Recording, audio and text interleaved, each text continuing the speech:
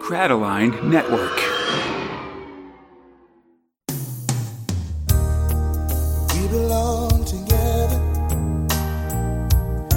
and you know that I'm right.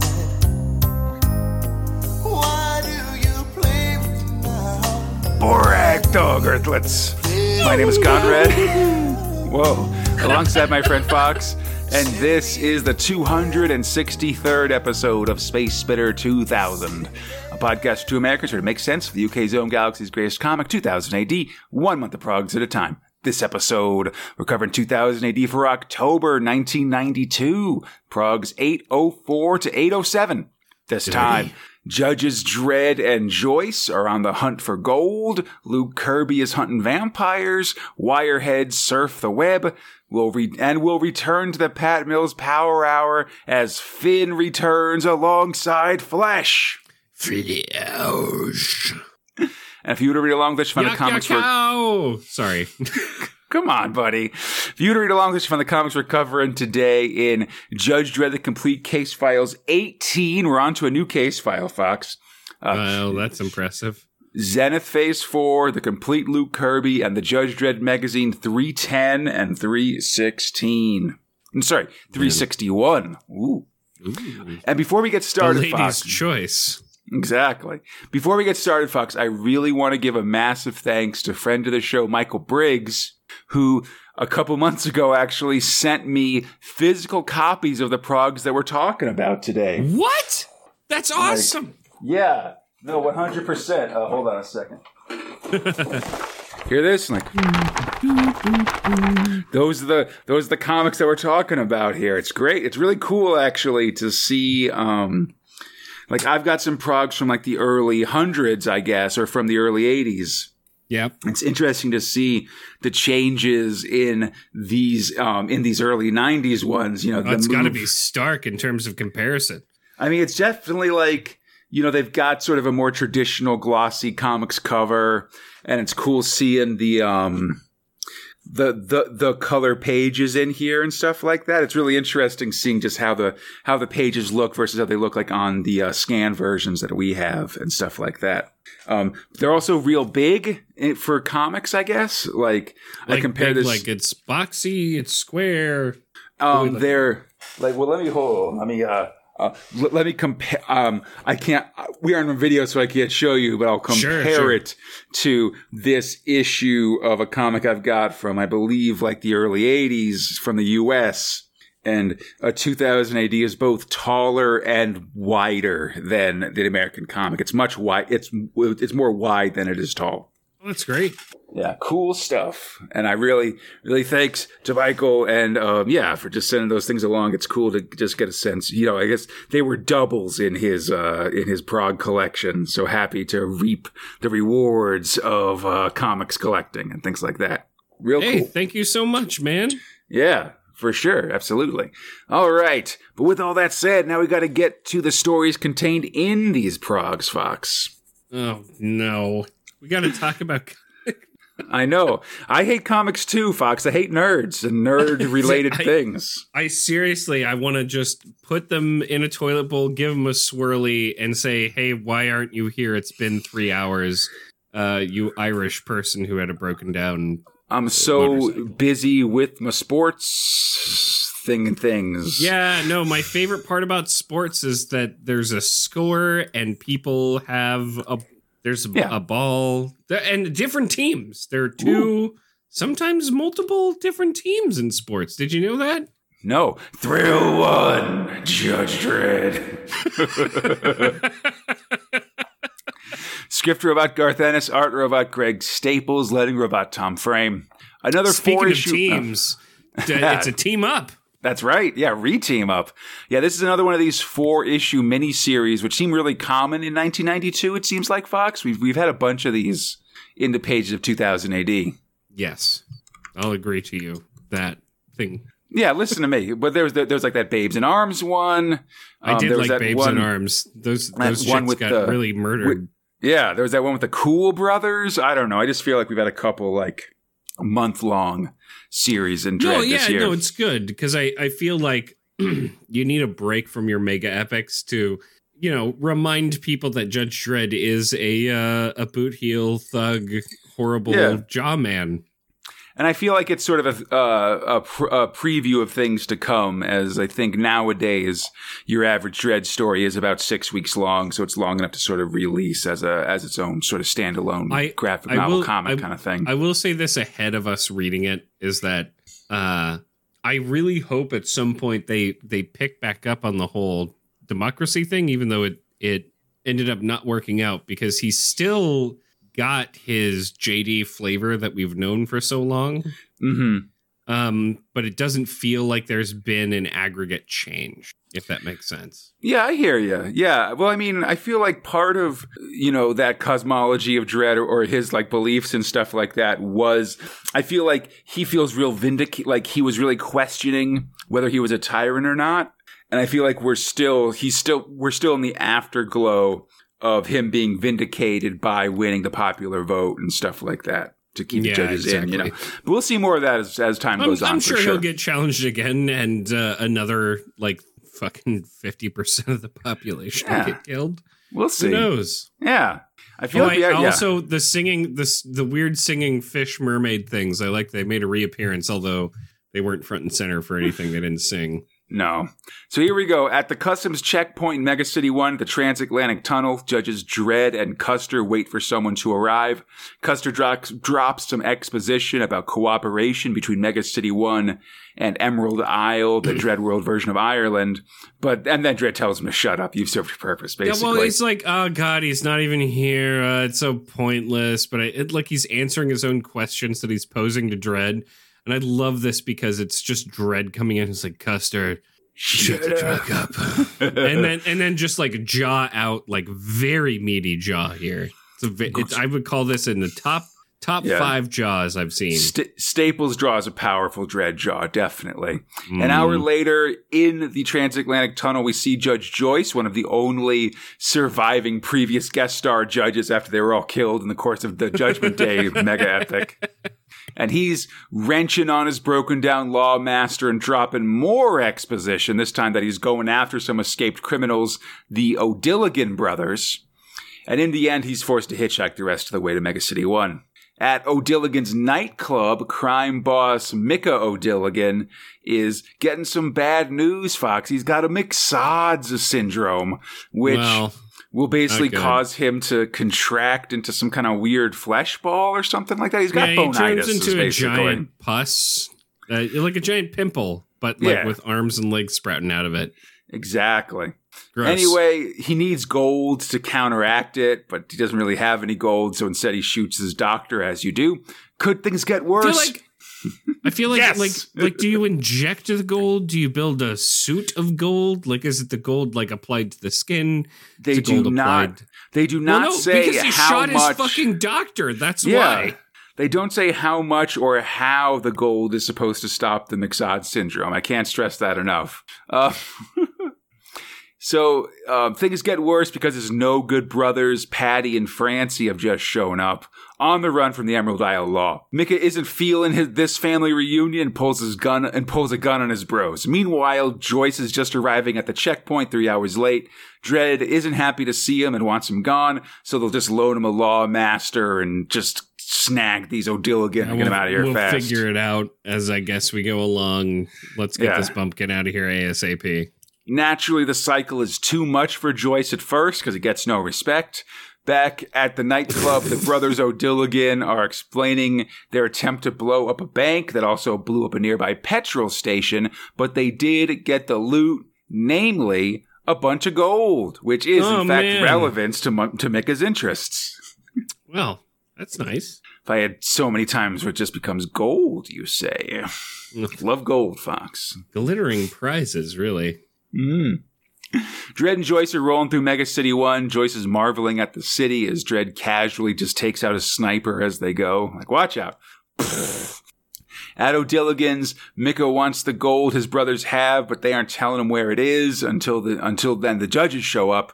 Dredd threatens Mika, who plays dumb, but both judges know he's lying. They'll keep the place under surveillance. When Dredd spots something, as Joyce chats up some ladies at the bar, Dredd sees some guys. It's like, oh, I spotted a thing, and he spots some fucking legs. It's real different way of doing judge justice. Absolutely.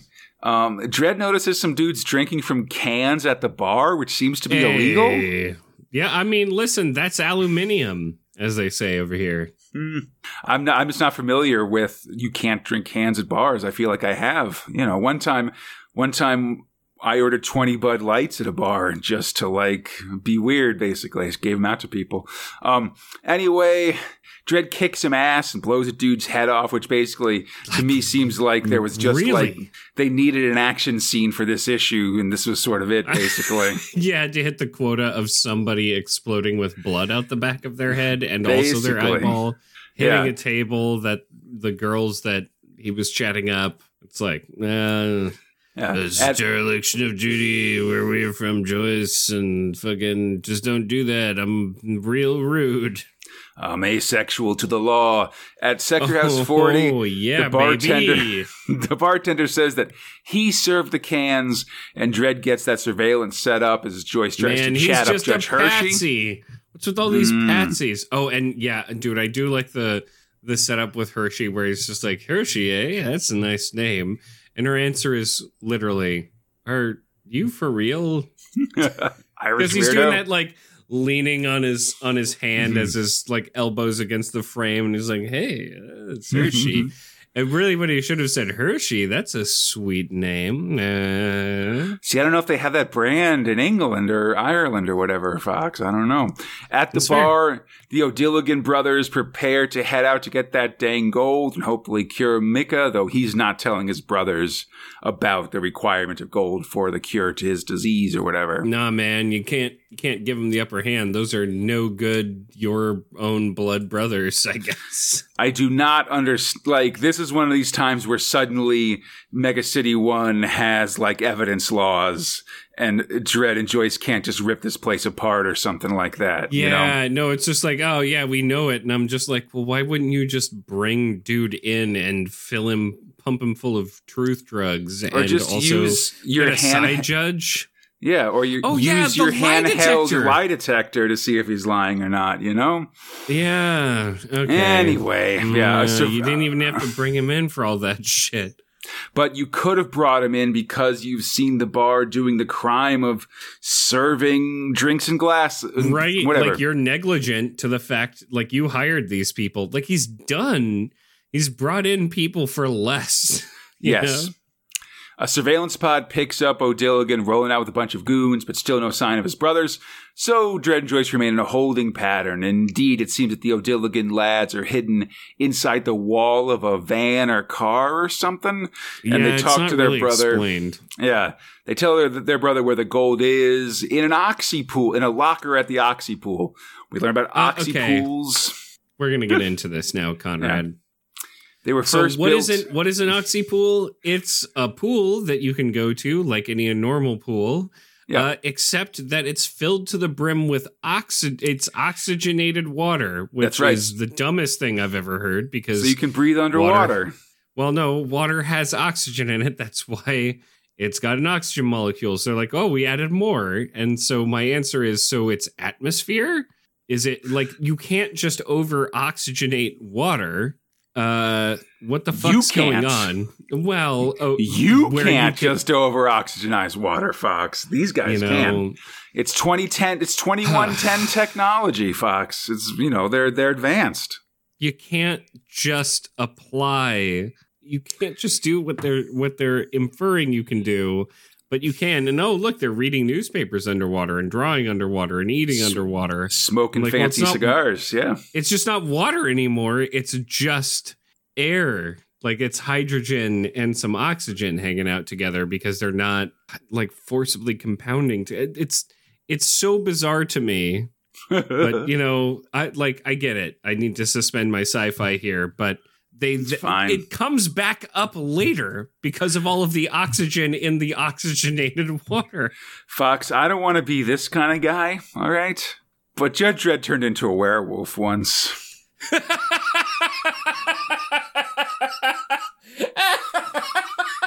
You know? It's true, they made Boing. I know. He time traveled to fight vampires and a zombie version of himself. I rescind my comments from earlier. And you yield can the floor to breathe the in the gentleman. water. I yield the rest of my time to the gentleman. So, Gold's hidden in a locker at this place. Dredd follows the O'Dilligan caravan, Hershey and Joyce in tow. Hershey saying this is a bad place for a gunfight as Joyce sings football chants to himself because he's going to catch these O'Dilligans. Ole, ole, ole, ole. Oh, the O'Dilligans threaten their way into the pool, get to the locker, but have forgotten the combination to the lock. Luckily, Micah just blows it open and they get their dang gold bars. Well, Micah's gold bars, to be honest. Ooh, there's a double cross.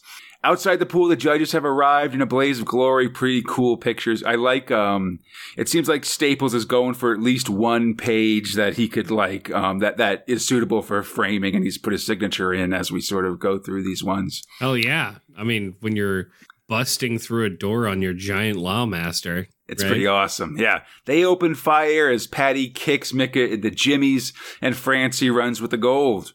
I do like that the guy flumps into a giant pustule. Absolutely. Yeah, as the judges run in, Micah's McSod syndrome kicks in. Yeah. Oh, yeah. He flumps and then blosh into a gross meatball man, basically. The judges arrest him, but wonder if they should just mercy kill him here, you know? I mean, his mouth and his nose have sort of been subsumed into his chest or something like that. Yeah, no, there's no way he's eating food anymore or breathing, potentially. I mean, like you can see, his eyes are bloodshot because he's not getting enough oxygen to his own brain, but I guess is still able to talk through his weird folds in his not neck, but pustule body. Yeah, there's so many through his folds. I have. Dredd and Joyce arrive at the Oxy Pool, and there was a firefight. The surviving O'Dilligan brothers escape to the women's locker room as Micah comes after them through his weird disfigurement. But they run... Oh my God, there are men here and also a giant pustule man. Oh my God. As they run, they drop the gold bars into the pool, and I had to do a quick look up to see just how much gold bars weigh.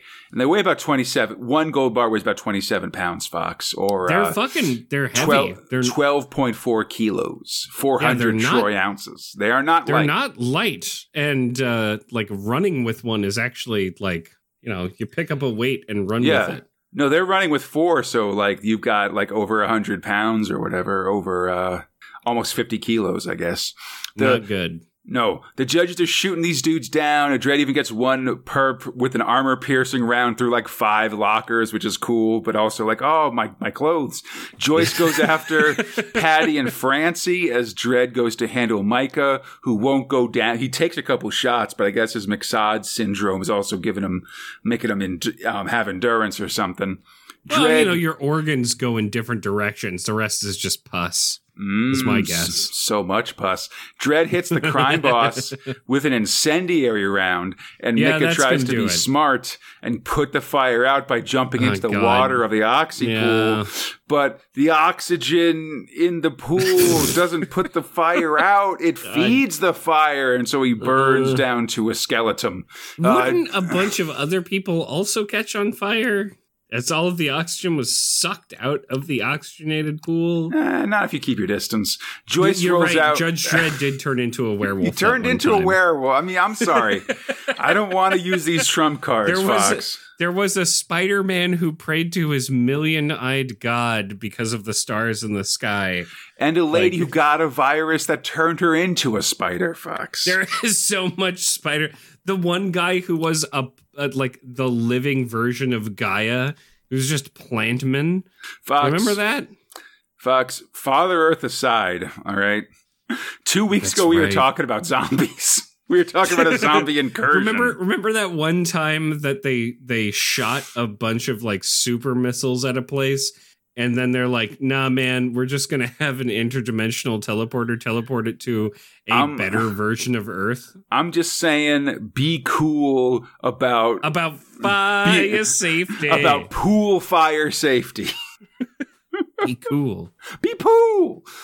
I love it. I love it. So Joyce tries to go rolling out after the remaining O'Dilligans, but instead they actually jump on his bike instead, and the three of them go careening onto the Skedway, where they promptly crash into a wall. A week later, Joyce is all bandaged up, recovering from the crash, and the O'Dilligans just so cranky. Smashed to jam, basically. He's lucky to be alive, but he disagrees. Tell the judges and their mega city to go fuck off, basically. Yeah, no, like, you can just fuck right off. I'm never coming back here. This place sucks. This place sucks. You suck. I'm out of here. Jesus. He heads off as Dredd and Hershey remark that that Joyce clearly doesn't have the luck of the Irish, and that's just tough. Next time on Dredd, Theme Park Mayhem. I'm gonna say right now, their sign-off was real garbage, because it could have been like, well, what are we gonna do with all this gold that we got? And Dredd could be like, well, doesn't really have luck of the Irish because this gold wasn't found at the end of a rainbow. Or whatever. Like, just saying tough. It's like, so, like, mine was not good. Malformed, right? But saying, like, oh, he doesn't have the luck of the Irish, and then saying tough, it's tough. Yeah, I would say Ennis is still working on his one-liners, you know? He's not That's as fair. smooth. He's workshopping. He's workshopping, right? Like, who the hell is going to mess with us? That was a pretty good ender. But, like, I mean, there's still room for improvement is what I want to say. It's just like, I guess he doesn't have the luck of the Irish. Well, I guess that man's just unlucky. Would have been worse, but better. Yeah, but, you know, listen. The silence there is really what nails it. Fox, we can only complain about these old comics for so much. You know, it's all ancient history, 29 years ago and all that. But you know what's even more... But speaking of 49 million years ago... Yeah, you know what's even more ancient history? Thrill 2, Flesh. It's 5 million years in the making. Script robot Pat Mills and Tony Skinner. Art robot Carl Critchlow. Letting robot Steve Potter.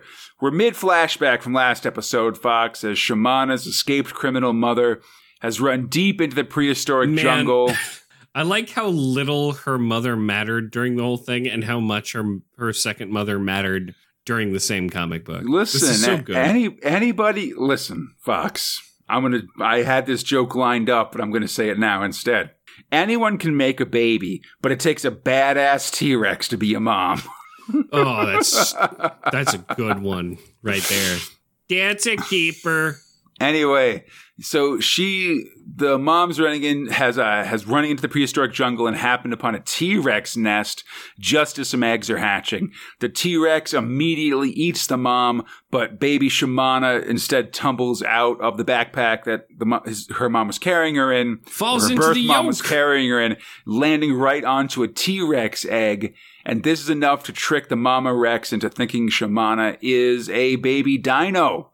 And Shamana befriends another pup dino there that would eventually grow up to become Ka-Grok, the friendly killer. And good thing, Fox, that these baby T-Rexes aren't bloodthirsty murderers like the ones that are in the comic and Eagle called Bloodfang, which is about a murderous T-Rex.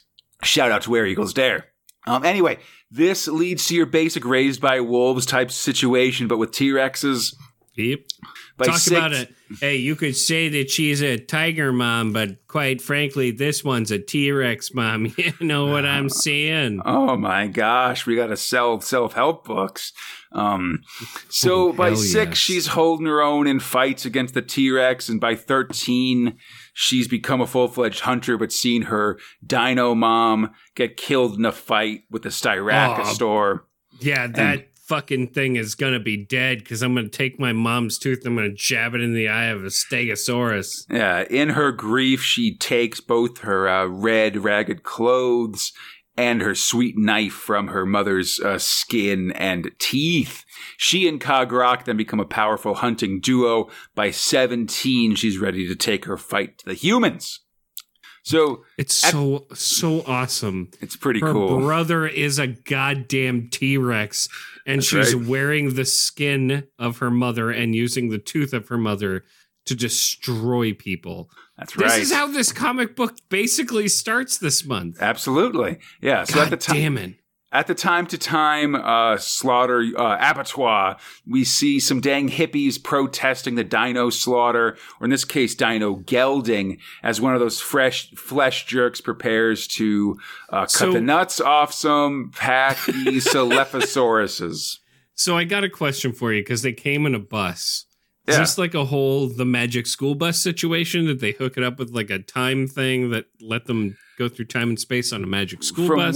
From what it seems like to me, Fox, is that this time to time company just sort of has time, like you can go through the time vortex basically and go back in the past via them, which I feel like is how all of the like employees and camp followers and other things like that are in their big floating city. We'll see. Same thing with like that Claw Carver guy in the first Flesh story, and he had like his own like town full of things. It seems like you can like it's not just slaughterhouse employees and stuff that go back. Everybody's going back. And so it seems like these hippies with their microbus have also gone back for protesting purposes. Look, man, I've got Disney Plus. I know what happens when you fuck with the perfect time stream line.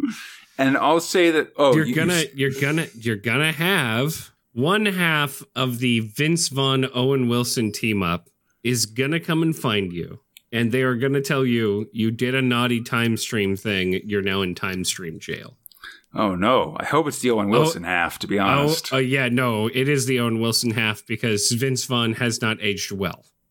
Fair enough. All right. But so, yeah, there's hippies, Fox. That's what I'm saying. And I can't stress enough that we got a message here because these hippies are talking about, hey, it's it's gross that you're gelding these dinos just so their meat will taste better. Already. That's already weird. Think about how they do that in the real world with actual bulls and stuff, Fox. Whoa. I mean, hopefully not with bolt cutters. How else? What are they supposed to use, Fox? Not like a scalpel? Bolt cutters? Does that make it better? Is it better if they do it with? Is it better if they do it with pinking shears, Fox? Is it better that we made eunuchs to protect the royal families? Like the answer is no. You shouldn't geld anything. But I mean, like I've got a cat. She's effectively had that done to her.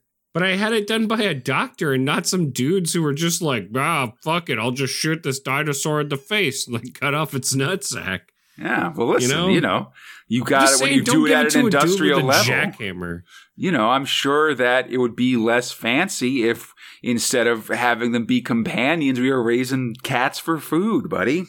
Oh, that's the real question is, did He-Man actually geld Battle Cat? Because, I mean, it was Cringer. He's afraid of everything. Yeah, obviously, yes, but he regrows them when he turns into Battle Cat, buddy. Oh, my God. Duh.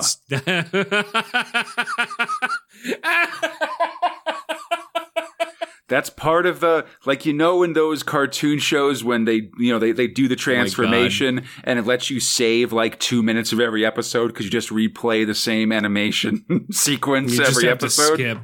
Skip episode, so you're gelding the episode? Is that what you're saying? When He-Man came to America, they cut out the 5 seconds of the balls regrowing. It's like when in that one, it's like how they don't get naked when they change into their costumes in Sailor Moon or whatever. Anyway, that's my dude right there. Thank you, Conrad. Anyway, to this scene comes Shamana using the psycho chameleon power of teammate Mufa to look like Mrs. Tropicana and one of Mrs. Tropicana's pet dinos. So I want to call this out right now. She's working with the Psycho Mantis of what is their Foxhound team. she has a dinosaur foxhound, and I am so into it. Can't wait for the dinosaur with a rocket launcher. Can love bloom on the dino field? She opens the paddock and lets all those dinosaurs out. Yes. Then drops her disguise and gets to stabbing. The rest of the pack attacks too. The narration makes a very big deal that they aren't planning any of this stuff. It's just directed instincts, and that's probably why they kill the protesters as well as the time-to-time employees. I mean, listen, vegetarians, they're full of nutrients and vitamins that you need. That dinosaurs crave. Yeah. I don't know. Suddenly, Shamana gets hit by one of these roughnecks' gravity guns, pinning her in place. It looks like she's in trouble. But and by the way, the rape overtones in that scene. Yes, just the way I like them. Quiet and submissive. Yeah, it's just like unable to move and doesn't speak. And I'm like, oh my God. Yeah. Oh my God. Not super cool, buddy. I mean, it's good that he gets kicked in the balls and then eventually eaten, but also, your bar for entry on this is what, rapists? I guess that's who you would send back to hunt dinosaurs, right? Because you're either going to die or not. Yeah, well, it is, one of those Australia things of, let's get the worst folks the furthest away from our time, I guess. Anyway, I guess being raised by dinosaurs gives Shamana special powers that make the gravity gun not quite work on her enough. So she's able to kick the roughneck and the jimmies, and 806, that's 2 thrills in a row that have ball kicks in them. Meanwhile... Hey, listen, it's a clutch move, IMO. Meanwhile, tiny drug-taking dino Aika is investigating the protesters' minibus, drinking cologne, putting on lipstick and a dress, until becoming a lizard human drag queen kind of thing. I don't know. Yeah, it's beautiful. Living her true life. But the scent of humanity is enough to send Raptor Shrek into a killing frenzy until he is restrained by the giant Grak, who I guess is hey, listen, man, gotta calm down. Yeah. Because someone's wearing a dress and wearing lipstick doesn't mean you can just eat them. Plus, that little lizard guy is the one that gets us high. As fudge. They spit stuff into my mouth and it makes me feel good, baby. Yeah. Bustin' makes me feel good. I ain't afraid of no dinos. Finally. The human Shamana kicked is on the run, gets to a light tractor beam leading up to the floating time-to-time base. He goes aboard, vaguely warning the 2 guards at the beam, and soon Shamana follows. As the guards imply, she's some kind of prehistoric prostitute, I guess. I love that the prehistoric prostitutes wear basically similar stuff as her, so everyone else thinks that she's also a prostitute. Yeah. Which, more power to the Reptile House for understanding their clientele. Absolutely. Yeah, listen, sex work is real work. Women are in. In the floating city, things suddenly become very Blade Runner, Fox, multi-story indoor cityscapes full of neon and holograms and stuff. Shamana hunts her prey by scent and finds him at a dino diner, eating just a giant steak, and we learned that you can eat all the red meat you want if you take your cholesterol tabs. And it turns out this place is run by that Martinez lady from last episode, and then Shamana comes bursting in to the shock of all these fat-ass Dino Diner customers. I mean, listen, there's a lot of fat in dinosaurs, I guess. I mean, it's huge slabs of meat that they're eating, so it's not particularly healthy, I suppose. I guess I haven't really eaten here, but my understanding, Fox... And, listen, the most outlandish thing I've eaten ever is an ostrich burger, right? I've had alligator and stuff like that, but ostrich is, I feel like, the one that's really out there, and it's gamey, Yeah, it's got some chew to it. I'm just surprised. You wouldn't think that dinosaurs would be able to produce an actual steak, because you'd think they'd have so large, and they'd have white and dark meat, basically. They'd have meat birds. That's closer to a chicken, lizards and chicken, or lizards and birds have similar meat, I guess. So it'd be more like that point. As opposed to red meat, whatever. But that doesn't matter. Not having a steak. we've definitely. Well, I mean, you can have like a chicken. Well, no, it's like mammal. It's like mammal meat is like steak, right? Yeah, like you can have lamb steak and things like that. Yeah, steaks are more. I always search them with a red meat instead of fowl or whatever. But anyway, I guess not. Doesn't matter. Shimano's quick and to the point. Man up.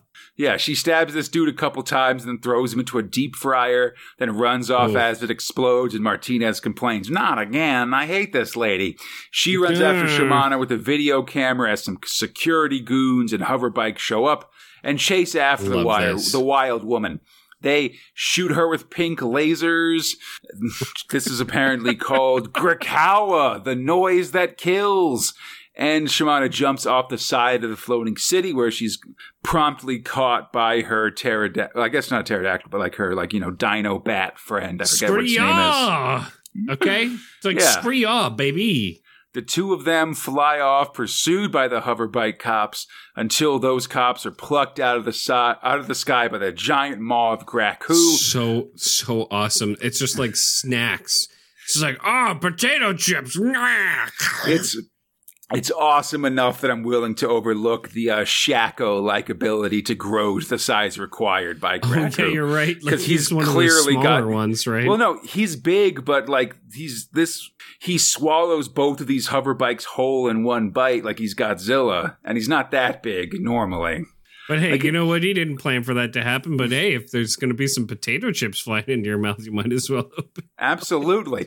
All this is caught on video by Martinez, who shows it to the time-to-time execs. They agree with her about the threat of the wild woman and dinos working together and hire her back on as head of security. Man, but you know those guys are real pricks. Yeah, she walks off mad with power to start tightening up security around time to time. This place has the worst safety record of anyone but Trans Time. And as she goes, the execs talk to themselves, make very clear that they're just setting her up as a patsy to die and take the blame with the rest of these folks when Plan B goes into operation.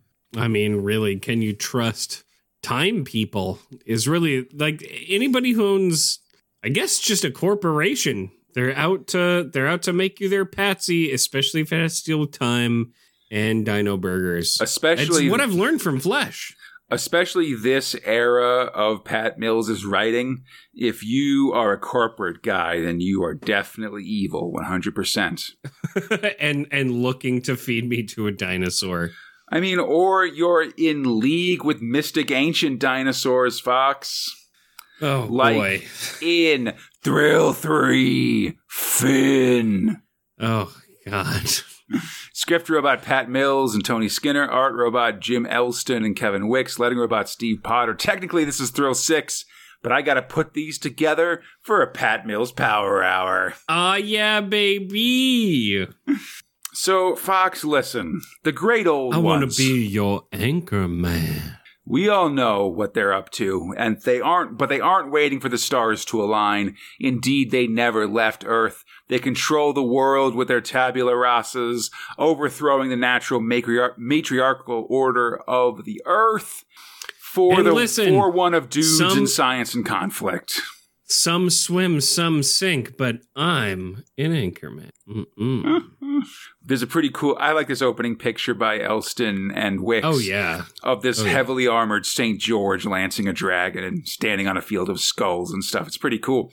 To fight these guys, we've got to get one of our own tabula rasas, and our boy Finn is the man to do it if the slingling monsters and Anchorman assassins don't get him first. His high priestess Mandy tells him to cheer up about all this, and I'll just mention that she's drawn really interestingly by Elston Wicks here. Like she's real muscly, and she's got a really pronounced brow ridge, I guess. Yeah, no, she's very buxom. Yeah, and I think some of those elements, because she kind of talks about being immortal and from ancient times and stuff, I think gives her kind of like a Cro-Magnon look almost or something like that. Like I think they're sort of playing up some more primitive elements of her looks here.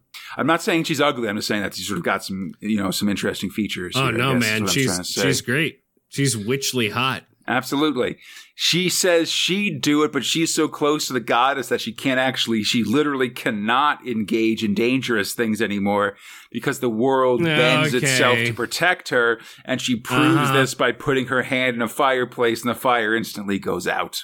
Yeah, okay. Oh no, I can't go into dangerous situations. It's gonna have to be you guys. Weird. Anyway, go fight that guy who's gonna beat the shit out of you later.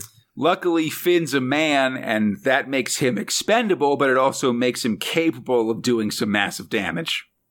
Finn says goodbye as he heads out to the various pagans around the bar. You know, does get some hugs, does some fist clenches. Merry meet, merry part, merry meet again. Yeah, baby. In a rainy evening, Finn gets into his cab, and his dispatcher, Sadie, sends him down to the waterfront. He thinks he's going to be meeting his friend Cindy, with an S there, but instead just finds a phone hanging from the booth. And instead, he's taking a slow boat to the bottom of the ocean because, bitch, I'm the anchor man. Follows a trail of lady stuff like a purse and shoes into an alley where he gets hit in the head by an oar and then kicked in the face by a steel-toed boot. It's that dude Kruger, the anchor man, though he's morphed from kind of a Rutger Hauer type to a Psycho Sid type from professional wrestling at this point. Big buff. Oh, sure. Kind of curly blonde hair. I still love it. And I love underscoring yourself as like, would you like to meet me or... Oh, fuck. my paddle, because I'm about to sink this situation into the bottom of the ocean. He's wearing a lot of leather. He's got like leather pants and a leather jacket with that like diamond stitch on the shoulders. I will say the diamond stitch is a little scaly. You're right. And he's wielding... This character is a little bit fishy to me. Listen, you know? he's on brand, absolutely. He's armed with a big oar and a net, sort of like a Retarius gladiator. Oh, the guys that used tridents and nets back in the day. Yeah, but also gives him a very aquatic theme. I mean, I love it. I just, I wish he had eyes on the sides of his head as opposed to the front of his face, you know? No, man, they're really play into it. They're in the front because he's a hunter. Next time, hook, line, and sinker. More like hook, line, and stinker. You're a stinker, buddy. I know what you're like. Thank you. I do. I mean, you know, smelly boy. Absolutely. No, I don't know. No, don't say that. I found you to smell quite pleasant, Fox. Old Spice, man. Thank you. And, but listen, speaking of going out on the town for a night of excitement, Fox. Oh, God. A town that's, like, morphing into itself constantly and geometrically shaping itself to the gods that run this horrible nightmare that we call reality. Absolutely. Thrill for Zenith. It was Legos, but then it was tubes of glass with human innards. Thanks, guys. That's a good ad. That's a value ad. I like that they showed the tubes, but don't show the Legos. Script robot Grant Morrison, art robot Steve Yoel and Gina Hart, lighting robot Annie Parkhouse. Zenith has been reduced to a smoking skeleton, Fox. Peter St. John to a blackened corpse. An old man, Michael Payne, narrated in a childlike scrawl, is bummed out at the sight. I love the scrawl, by the way. It is one of the few times in which I will actually say this, that the text mirrors the art. Because it's like there will be things that are scratched out or like semi-redacted where it's like, oh, I wrote the wrong letter, so I scratched that out and then I start writing the correct letters. It feels like a child is writing it the entire time, not because of the context, because the context is there, but because of the actual look of things. It's definitely Zenith is so good. Yeah, we talked about this last time too, for sure. Yeah. The Loigor, which he misspells, turn into terrifying bug shapes and fly away, and just start changing the world in various horrible ways pretty frequently, finally settling on the people with hands that are clasped pairs of, or with the heads that are clasped pairs of hands. And I think like the descriptions of all of these are really well done, right? And really well misspelt, if that makes sense. Like, can do anything now. I don't think they are now, and I think they are bored with Earth is a sentence that is written. Yeah. It's very, very good because this, he's a child now. Yeah, no, and the world is just constantly rent by whatever passions take the Loigor, like a game, like a video game, basically, where sort of, you can just mess around with stuff. We see Pain, just a little boy in his old shirt, long like a nightgown. He feels really tired, doesn't want to write. Instead, he just crawls into bed, sucking his thumb. One of the Loigor arrives, Ruby, we find out, and finds him as just a little baby inside his old clothes. Ruby picks him up, reading his mind to just see pictures and noises, including Peter St. John. She holds him aloft to see the new world he's made as Pain, the last true human, floats into the air, de-aging from baby to embryo to just some sparkles in the night. Look what you made! Yeah, she throws the baby into the sky as it devolves. And man, oh man, there are some key things here that kind of hint to you what will happen. Mm-hmm. But my God, is it horrific? Like, the whole time it's horrific. So the Loigor sort of check out Pain's book, but don't even read it. And then just destroy it completely. They're like, why would we read a trail made by ants? Yeah, it'd just be like looking at the tracks of ants, which some people do find interesting, but these guys are also jerks as well as godlike super beings. Instead, they fly off into the lunatic spires of London, catching fire as they ascend. There's some real nice language I hear, but I can't write it all down, just describing this new world and the Loigor within it, and the narrator that's saying it does wonder, like, wait a minute, who's talking? What's going on here? Yeah, they'll be, and it's interesting because they separate it as like parentheticals, right? Mm-hmm. So it's in parentheses and saying like, wait, is this me? Who am I? And then more narration and then a parenthetical. Like it's clear that they're still alive. Mm-hmm. But their consciousness is sort of outside of anything else that they know, and we see who that eventually is. Well, I think a lot of the times we do learn that it is kind of the disembodied consciousness of Pain, even existing beyond death and stuff like that. Well, that's the thing I would say. I think that Pain is the construct itself. It is the chimera. No. Well, you don't think so? Let's get to it. Yeah. But so the Loigor grow more and more powerful. Soon the Earth isn't enough for them. They move on to the other planets in the solar system and then beyond. They grow to the size of galaxies, moving faster and faster beyond the scope of reality to see the very curve of space-time. And this is where Pain recognizes himself, or part of himself in this grand design. Until eventually they reach the intangible walls of creation, only to find there are actual, real, tangible walls there, holding them in. And beyond those walls of infinity, they find themselves trapped in. There is a hand, the hand of Peter St. John, holding the Chimera Pyramid from the start of this story. He's trapped them. He also did they destroyed the Chimera Pyramid at the very beginning of this, right? And I'm saying, but it's not made of Pain because remember, Chimera was one of the superhumans that he made along with like St. John and Ruby Fox and stuff like that. That was then locked in a vault for all this time and sort of talked to Zenith, revealed itself to be all powerful, but then just kind of turned into a pyramid. But what I'm asserting is the person that we considered to be Pain in this entire story is actually the Chimera.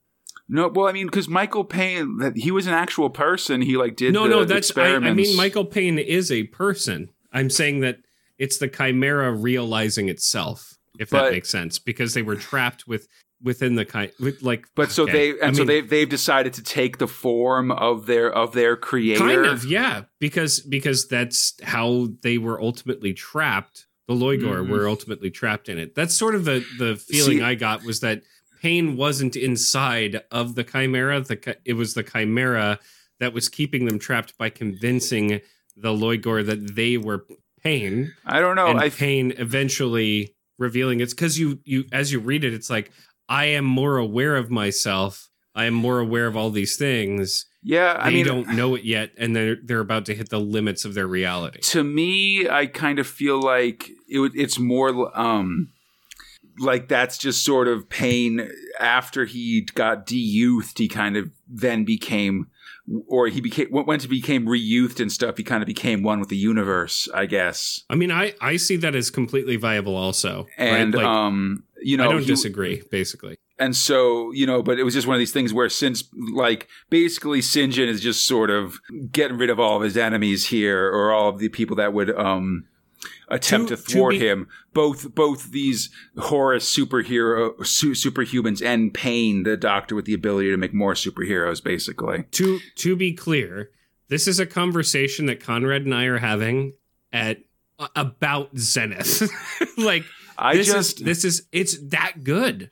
Is sort of my point, is like we are having an existential conversation about whether Pain is or is not, or Chimera is or is not, right? Like, this is how good this comic is. I just wish there was a section where they'd shown exactly where the crossover is, I guess. Yeah, I don't disagree. I think that its unknowingness is pretty great, especially where we end up with the end of the comic. I guess, but I mean, at the end, I would have loved to have a flashback to, like, was it when Ruby destroyed the pyramid earlier? Was it before then? Like, something? They destroyed it, and so that's when they were trapped inside of it, kind of. Yeah, like, I agree. I agree with that, actually, because I would have liked to know when this cyclical nature started, because it seems like either Sinjin did all of this because fucking that's how powerful Sinjin is, which I think is where they're going,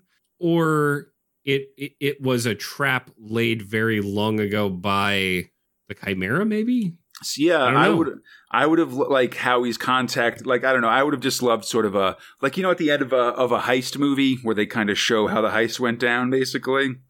I would have loved a scene like that. Yeah, exactly. Yeah, where they in Ocean's 11, where they just show you all the different things they've been doing the whole time. But anyway, or Clue, where this is how it could have happened. This is how it could have happened. Yeah. This is how it really happened. Whatever, kind of something like that. Anyway, as Sinjin holds the pyramid at his desk in number 10, he also quotes William Blake from the poem "Auguries of Innocence."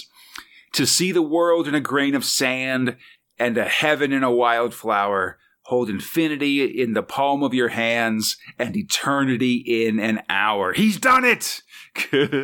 So, boom, baby. I trapped you in a prism, and I'm not even Pink Floyd. Yeah, the Loigor are little more than a desk ornament trapped inside Chimera. Again, I don't know, it's not clear they did this, and it also looks like Labor is currently ahead in the polls. So this might be a bit of a Pyrrhic victory for Sinjin, though he's not that worried, it seems. Zenith, Eddie, and a surviving Acid Archie, he lived, are planning for a party. Yes, Acid Archie. Acid Archie, get on your dinosaur and fucking rave out with your robo junk. Yeah. I guess like you're like a spanner and some bolts and maybe like a wing nut. Something. He definitely insults Zenith's record collection. He wants that techno. Archie, Eddie doesn't like Archie, which seems to be a point here, I guess, and then puts on the news where it seems that a popular Labor leader has died of a heart attack, scuppering their election chances. Archie and this Labor leader was brought up prior by Zenith talking to Sinjin. He was like I said, this guy seems ahead in the polls. Yeah. Oh, yeah, you're right. Sorry. Yeah, he said Labor's ahead in the polls, but now something's happened that's caused them to be looking much worse in the upcoming election. Like somebody dying. Yeah. Archie and Eddie bicker, and we get the usual offhand Kylie Minogue slander as Sinjin offers as on the TV, Sinjin offers his condolences, but says the election will still take place. A few days later at a giant rave, Eddie is saying gender bender stuff is going to be popular next. What with RuPaul will be getting into the charts. RuPaul's first album would be not saying it all that nicely. No. I will add, however, not wrong. Yeah, like I was going to say, RuPaul's first album would be released in '93, but they wouldn't top the charts until 2004. Zenith gives Eddie a hard time for all this and says that at the ripe old age of 24, he's fed up with the pop music scene, just decides to head home early. He sings My Insatiable One by Suede as he gets into a cab, where the driver's bummed about the Tories winning the election again. And at Tory HQ, we see Peter St. John take the stage as a rain of Union flag balloons fall. Like so many former hippies, he's now a conservative bigwig with ambitions to control the world, and he specifically has the superpowers to let him do it. The final image of Zenith, I love this, is St. John with those pupilless, superpowered eyes as his mandala colors swirl around him. The end of Zenith! So, one thing before I ask you the obvious question. So, Zenith's manager... Like there's this whole exchange with them, and I think that this is somewhat telling of the writers. They're in the rave that was put on for Zenith, and Zenith actually grabs Eddie around like around the shoulders. Is like, yeah, just what are those pills anyway that you're taking, and how come your pupils are always so dilated? Which is a very clear call out to party drugs for the rave scene. Right. Which I thought was interesting because I'm like, how would these people writing that comic know about that other than either A, I mean, the news didn't really report on it. I mean, A, having experienced it, or B, like hearing about it, right? So it's not as like what I'm fascinated by is that this is a comic book for teenagers. It is clearly cutting to the quick of like that kind of culture, and it impresses me that they have or that they instilled the kind of knowledge. They're like, no, we know. I mean, and then the second. Oh, sorry, please. Well, I was just going to say that, yeah, I mean, there definitely are. I mean, we've talked about this a bunch of times, how, like, editor Alan McKenzie's really heavy into the rave scene. They had a rave for the 15th anniversary recently. Well, one would have hoped it was a bit more PG than that, but it clearly is defined as not.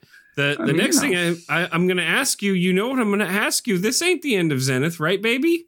I mean, sadly, this is the end of the phases of Zenith. This is like, I mean, Zenith will return for a couple cameos and maybe one or two brief, like, one-off or very short things.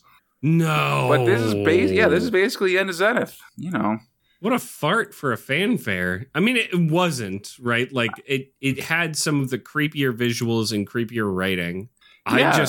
It's so good. I don't understand why this would be the end of it, right? Because, like, it doesn't need to exist on a time continuum that is current with our own, because obviously they didn't, right?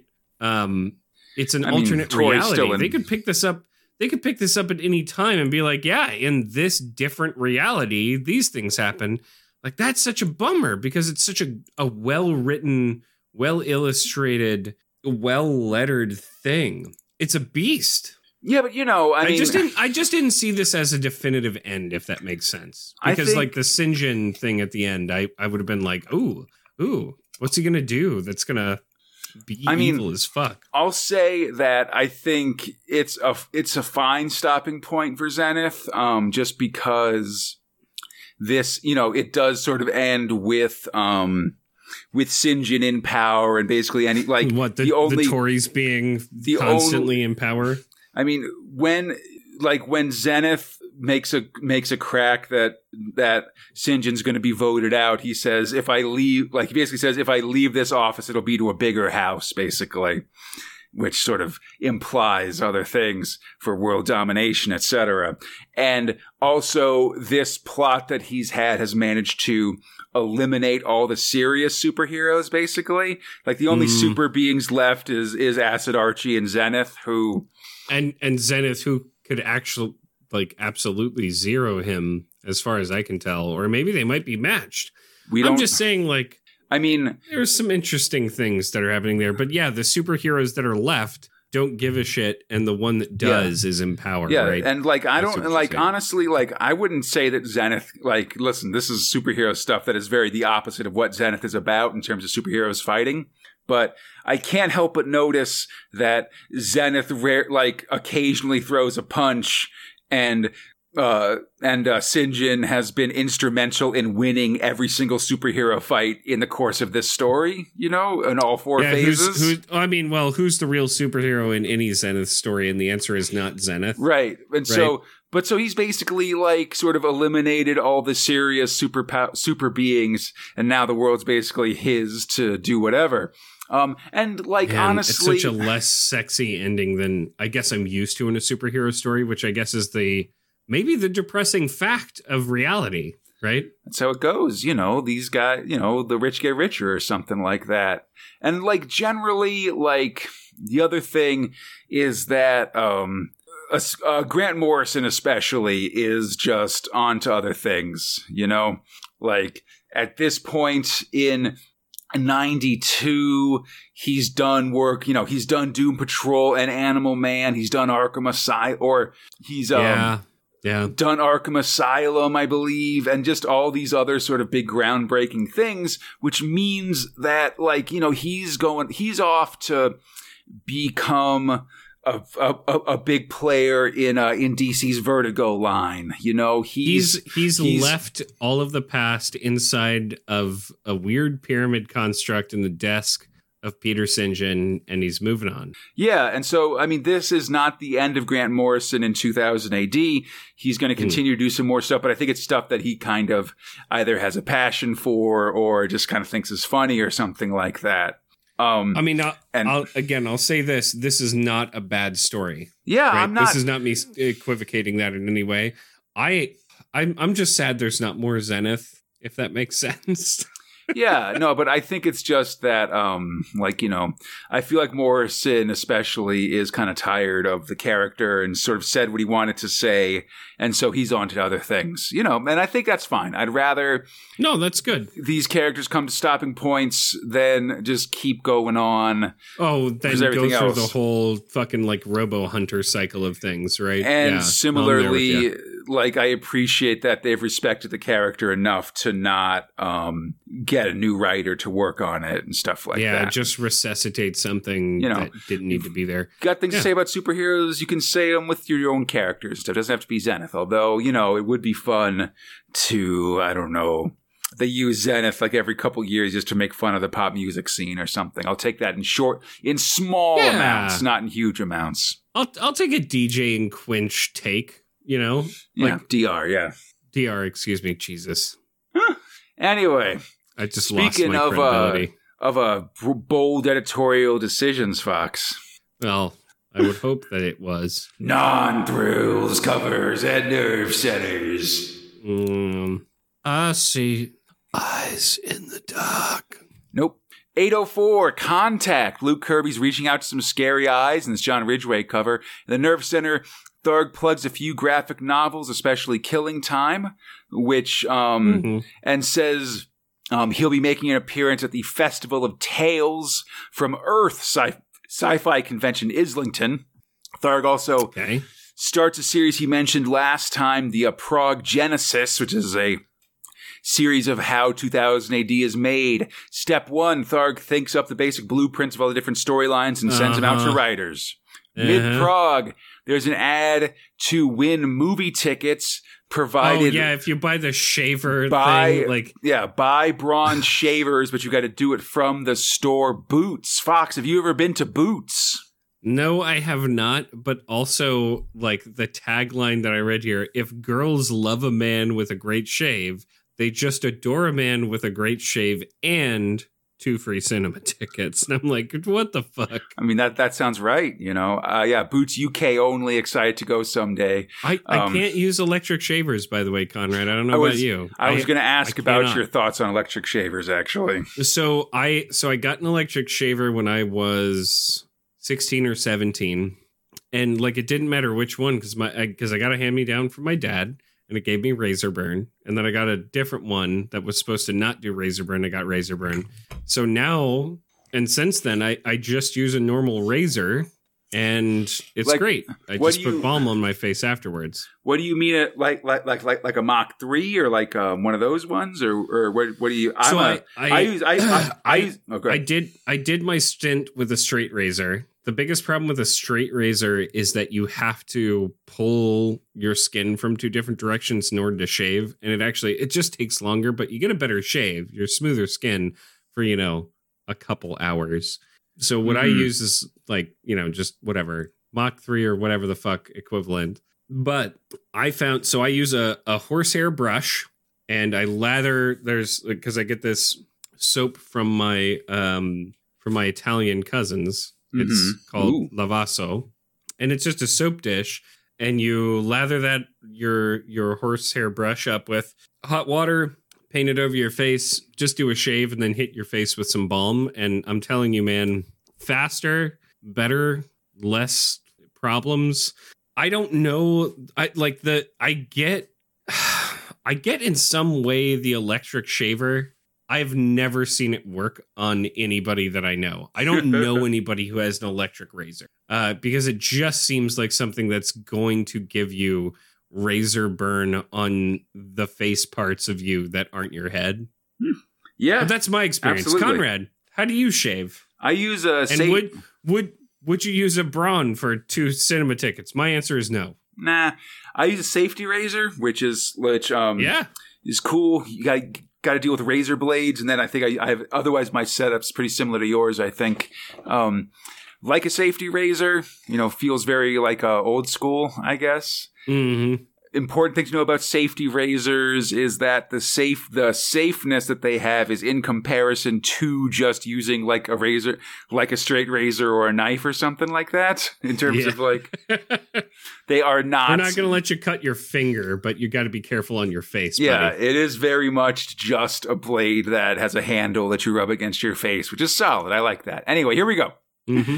The input page has small pictures of Dredd on his bike and a Slain ABC Warriors crossover. Letters ask about reality in Slain, ask about Recyc with Judgment Day corpses, which was discussed in the course of Judgment Day, by the way. There's requests for more Armored Gideon, Harlem Heroes, Chopper, and graphic novels in general, and some questions about the changing eye colors of Judge Hershey. Don't be a jerk. And the prog ends with more ads for the 93 annuals. Those are in the back of most of these comics. Prug 805, Chaos Rules. Steve Yoel draws some very scary green faces looming over Earth. In the Nerve Center, Thar gets some red-hot, circa 1992 political correctness takes, with aliens being astronomically challenged, the way that a short person is vertically challenged, etc., and announces an ABC Warriors signing at Waterstones in Plymouth. Prog Genesis Part 3. The writer droids then take the blueprints from Tharg and make full scripts as Tharg demands countless rewrites. Between Luke Kirby and Wireheads in Prog 805 Fox, only in these physical copies, so it really paid off actually having these comics, was they had the results of that custom Game Boy contest from a couple weeks ago. Oh, great. Yeah, so how'd that go? With the cool Game Boys that people drew on and then sent in. The winner was a brightly colored Strontium Dog Game Boy, which is pretty cool. Like, oh, hell yes. Very kind of like modern Brett Ewan's colors with like a Strontium Dog badge in the middle and stuff. Fuck yeah. Second place was this nighttime scene. Like the Game Boy is mostly dark blue, but like the D-pad of the Game Boy was like this bright yellow moon. And then the like A and B buttons on the Game Boy were the eyes of an owl. And then like the start and select buttons were parts of the owl's like talons or something. It was pretty neat. Oh, and then, awesome. And then the third runner up was was basically using the Game Boy to be like an old school arcade cabinet. And there was a kid in the middle of the Game Boy that was like playing at the arcade cabinet. Cute. It was fun. Yeah, then bunch of other winners, etc. Congrats to all those winners. The input page is a picture of Tharg Simpson, like Bart Simpson. Letters that object to the use of the word serotonin in Zenith, because apparently serotonin in the UK is called 5-hydroxytryptamine, I guess. But the Shadow Men so that serotonin is what you mean. And the Shadow Men that killed Zenith were American, so they'd call it that in their characterization. I guess there's Boom, baby. Yeah.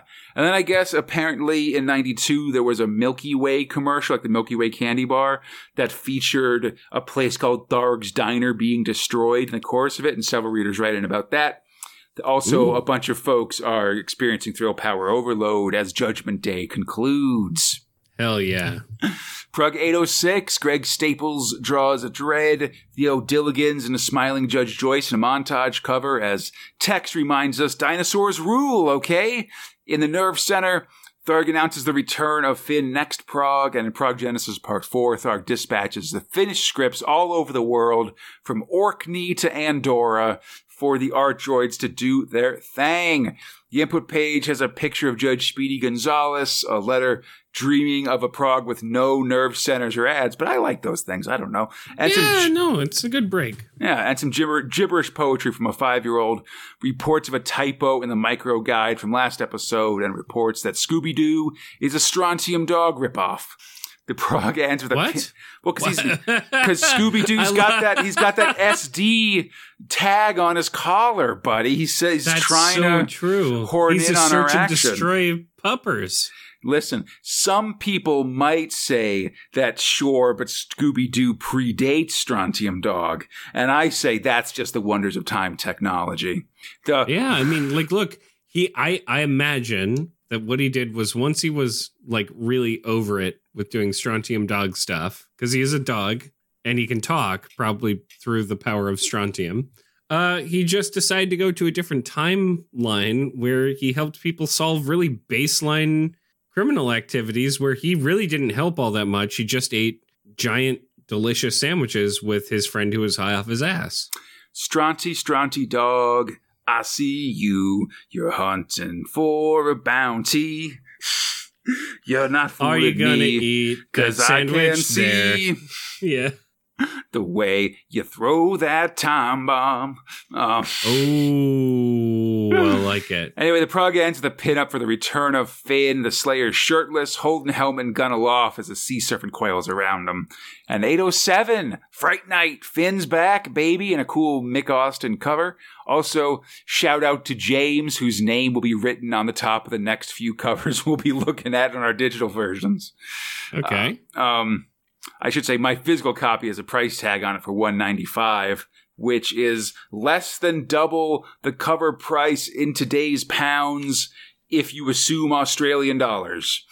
In the Nerve Center, Tharg crows about the return of Finn as Prog Genesis goes to last-minute rewrites and adjustments, and then the letterers come in to do their grim work. Mid-prog, there's an ad for European Gen Con, the sweet gaming convention. Hell yeah! Gen Con, baby! D&D tournaments and artist booths, and all kinds of stuff. Also later, there's an ad for the fantasy novel Shadow Maze, Fox, which I'm mentioning mostly because the author, Jonathan Wiley, which is a pen name for a married couple named Mark and Julia Smith, also wrote a book called Dreamweaver. Dreamweaver. I'm glad that you could bring it back. Always. And please put the stank on it. Why would you say that? Why would you think I wouldn't? The Nerve Center has a pretty cool picture of Dredd with a smoking gun and a bloody day stick, as well as both a Bradley-style Bad Company and a Bradley Kilroy mashup. Letters correct the use of the Sartor, Repo, etc. love spell and request that we finally see Dredd's face. The prog ends with a pretty nice pinup by Ron Smith of Tharg sitting on a mountaintop with 2000 AD, carved the words 2000 AD carved in the side as 3 suns hang overhead. It's neat. It looks good. It's one of the few Tharg vanity pieces that I think I like. I'll take an occasional Tharg thing. You know, I'm fine with that. Yeah. Exactly. Yeah, and speaking of strange astronomical situations, Fox. I wanted to give you the beat, man. Speaking of that, let's go to Thrill 5, Luke Kirby. Who wants to spend some time with the hobo? I do. I like homeless. Who wants to spend some time doing dark arts? Me. My name is Harry Potter. Who wants to find out who killed this child? Me. Show me your dark magic. Whoa. Script about Alan McKenzie, art about John Ridgway, lettering about Annie Parkhouse. Fox, in a murder basement. I have feelings about this. Young wizard Luke Kirby meets with the mystic tramp to discuss a recent murder that took place here. The Mystic Tramp. Yeah. Jonathan Ayers. We'll learn his name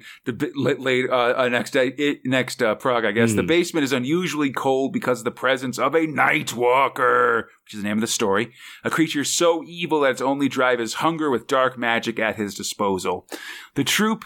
It's a vampire. Has Luke try to see the past of the murder, sending his mind to see the victim of Edward Lardy Bagnell, who's a fat kid with glasses, so I have instant empathy for him. Who's hiding his sex magazine. Yeah, he's got a radio in his nudie mag, and he's snuck into this abandoned house to do his best, listening to the song From Me to You by the Beatles, which is once more written creepily, despite, again, being kind of an upbeat pop song. I feel like you don't need to go to the basement to J.O. Well, you know what I mean? He thought he heard a noise in the basement and goes to investigate. He leaves his nudie mag behind, which is why it was found by the kids. I just wouldn't do all the things that he did where then he breaks his foot, but that's fine. These horror movie tropes had not been established, where if you just hear a noise in the basement, you let it go.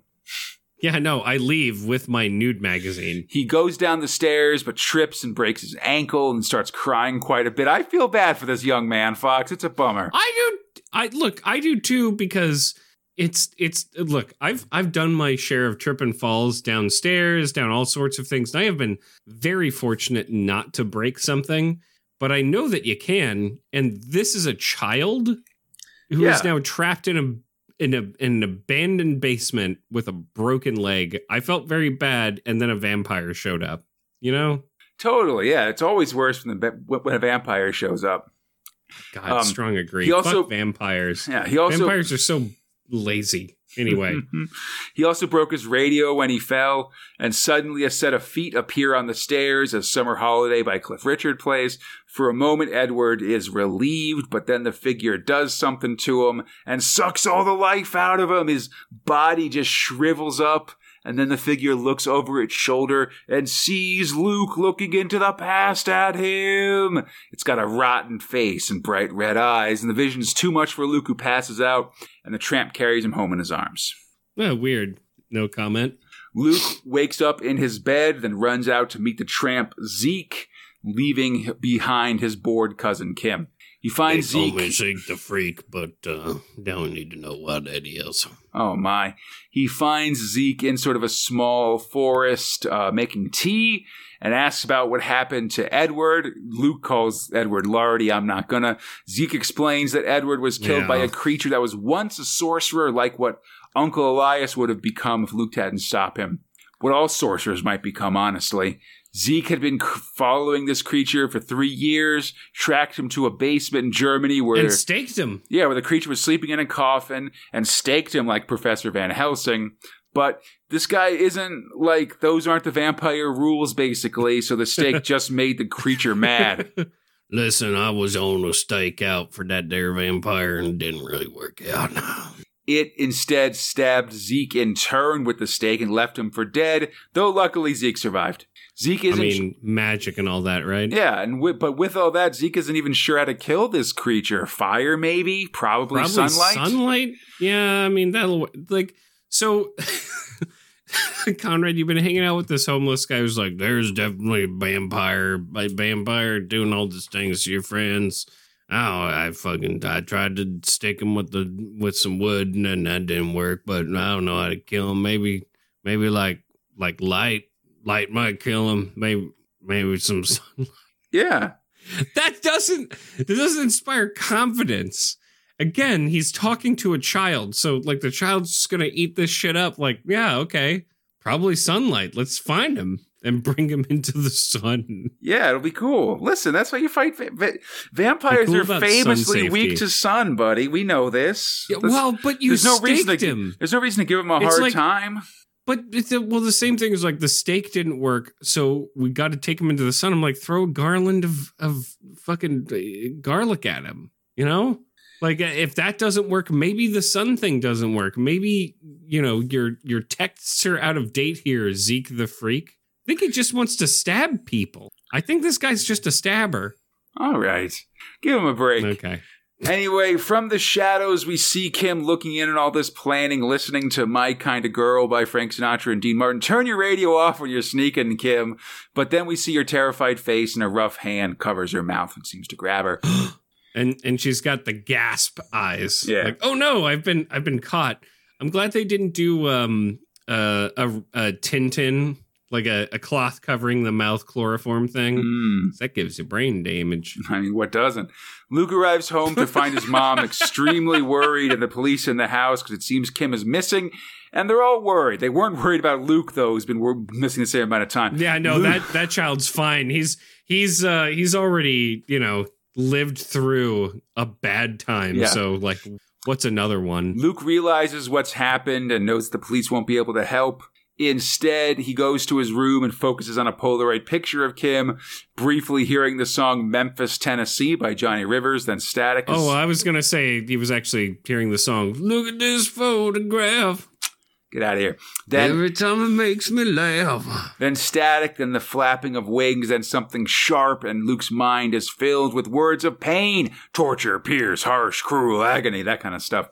Oh, so super metal shit. So she's into that black metal. She might be the first baby metal artist. I was really tempted to take a screenshot of just all those words and put it on the Space Spinner Twitter saying, hey, the first two words you see is how the rest of your 2020 is going to be, or 2021 is going to be. You've got to like wipe out all the words and just have it say consistently, despite all my rage, I'm still just a rat in a cage over and over again. I think we're with a child cry. We must be a year away from that, I want to say.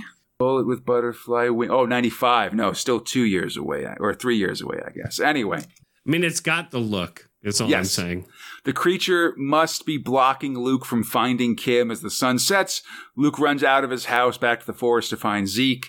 Zeke has Luke take a drink from his flask to steady his nerves, then brew some coffee. We got to be clear-headed if we're going to look for Kim. Yeah, well, yeah, we don't want to get drunk on the tea that I've been giving you, you fucking runt. In Prague 807, Luke moves to the back of the Prague as the now clear-headed pair sit cross-legged on the ground and step off of our world and into the world beyond. I'm not into... What is it called? That they call it this on Coast to Coast Radio. It's like far-seeing or... remote viewing. What the fuck is it called? Remote viewing. They do remote viewing. I'm not into it. Well, I mean, this is more like entering the astral realm, honestly, if you ask me. I don't think this place is I don't think this house is a real house. I think they're in a mystic place right now. Hey, listen, who doesn't like a podcast potentially about a mystical sorcerer? I mean, I just recognize this stuff because I have experience. Game recognizes game. I get you. It's a misty world of twisting trees and ruined old fences and gates. They speak telepathically as Zeke explains that this is the land of the Night Haunter, so you got to keep your mouth closed and your thoughts guarded. Suddenly, though, they hear a voice singing Stand By Me by Benny King. They arrive at a spooky old mansion, but then a voice calls out. It's some weirdo, kind of a short, bug-eyed version of Tiny Tim wearing a red and yellow jester outfit without the hat. Man, see, this is the thing. I'd be making friends with all the minor wraiths. Agreed. Minor wraiths are like the life of the part. Yeah. The being asks if Luke and Zeke will be his friend. Zeke tells Luke to ignore this dude, and as the dude complains about bird shit being all over the place. They approach the house, and the jester guy tells them not to, and Zeke yells at him, calling him a scabious little bag of pus, and threatens him with glowing eyes. Okay, he's like, before any of this happened, he's like, oh, this is a minor wraith. You ignore them. They're shitty, whatever. And this minor wraith straight up is like, hey, listen, like, yeah, it was being a real goof. Don't go over there. It's bad. I'm like, what? That's like a good person to be in touch with in the astral realms. Nah, buddy. You gotta man, go to the spooky house full of the terror bats. That's a good choice. Do that. Very important to alienate all potential allies when you're in a strange mindscape. Oh yeah, with a man named Zeke who's a vagrant. Like go into the spooky house. Listen, Fox. I feel like we're being real He's mean. not just we're being because real you call mean yourself about the a fact sorcerer. that Zeke doesn't have a house, man. You know, come on, he's pursuing the mystic arts. Again, like not making a judgment call on his life decisions. I am making a judgment call that this man is like, I'm going to coax this child to go into this spooky house. Don't talk to anyone else in the astral realm. Okay. Only talk to me. They move closer to the mansion as a bunch of birds take off from its broken roof. No, wait, not birds. Bats! Bats! This is the sign. We're in bat country. These floorboards are soaked with ether. This is a sign that the Nightwalker is too powerful at night. They'll have to retreat and hope the Walker's powers are lessened when the sun is out. Pray it'll be weak enough for them to take it on. Next time, The Real Thing. Is there a sun in the astral realm? Oh, no. Oh, they were doing their peaceful fucking, like, let's do an astral projection during the day, but now they're the astral project, like, is it opposite day there? I mean, they did start going out there late at night. Like, I think, I don't know. No, they astral projected during the days, like, put coffee on. It was daytime. No, it wasn't. Luke waited until it was nighttime so he could sneak out of his house and found Zeke, at the end of his day getting drunk. And when Luke arrived and explained what happened, get me sober. He put so made daytime coffee. In the normal place that you're in is daytime. It in seems the like the realm. times are the same one way and another. Yeah. Well, I mean, but what if the astral realm's like, plus 6 hours from where you are? I presumably Zeke knows what he's doing with the time stuff and will come back. I don't know. He's drunk, Conrad. Anyway, let's talk about something that seems like a drunken nightmare. I'm just trying to give these guys the benefit. No, you've got logic. I'm just trying to tell a horror story, buddy, and give these guys the benefit of the doubt where we're having some fun stuff going on, Speaking of fun stuff. Anyway, yeah, speaking of strange realities going on, Fox, let's... A goddamn, like, fever dream. Let's talk about Thrill 6 Wireheads. Meetings and muggers. It's a whole thing. Script robot Mark Ailes, art robot Mike Haley, letting robot Ellie DeVille. Tokyo 2040 is red and full of weirdos, including a bunch of assassins about to try to kill cyber, internet operative Mirror. That's his job title, Lamborghini Taichi. Also full of anime references about a man on a motorcycle turning into meat. But when he's attacked, it seems that Lamb can load up martial arts programs Matrix style, and he quickly takes out all three of these guys at once. He then gets a message from T. Redro, who's saying that Mercy Shriek from Free Trade Incorporated wants to talk to him. Lamb pops into Paraspace to hear it. I guess he just sort of passes out in the middle of the street, surrounded by these assassins. He took the red pill, Meanwhile, Normals, Patsy, and Ginger are off to have a vacation at Dream Tours, worrying if it'll be okay because they've had brain flu in the past, where they all load into parasuits and a dude named Jem, with a J, like Jem in the Holograms, which went off the air in 1988. I thought the same thing. Yep. He's going to be their virtual tour guide because he's truly outrageous. He shows them past the Maelstrom, which is the only surviving and insane artificial intelligence, and then shows them to the Leisure Drome, where you can live out your various gross fantasies of both the flesh and the mind. Listen, you could be a bunch of screaming, omnipresent faces, or you could go to the pleasure of the flesh. Good times.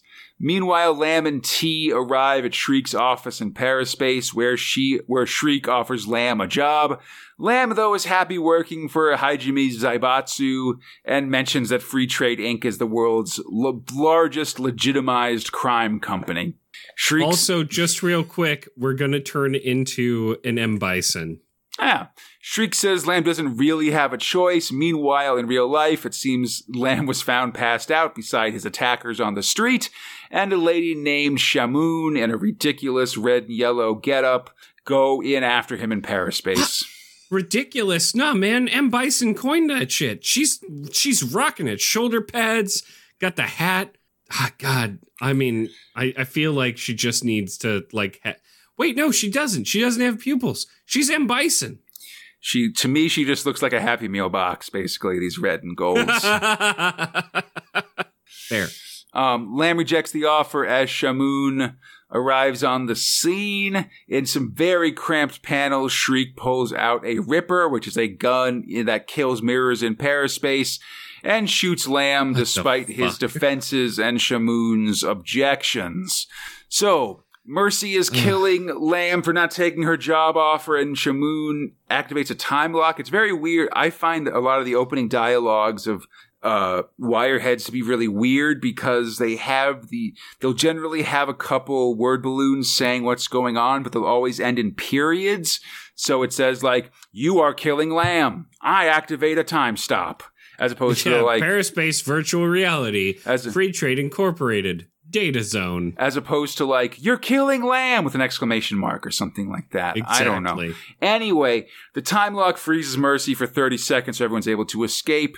Shamoon works for Paraspace Intelligence and offers T a defection deal in the Leisure Drome. Yeah. Jem shows Ginger and Patsy to the pleasures of the flesh when suddenly a strange black figure falls from the sky and lands on Ginger, creating a double of her. Yeah, what? In the public internet domain, this creature called Zinc asks the real Ginger to help his mistress. Apparently she can't because she had brain flu in the past.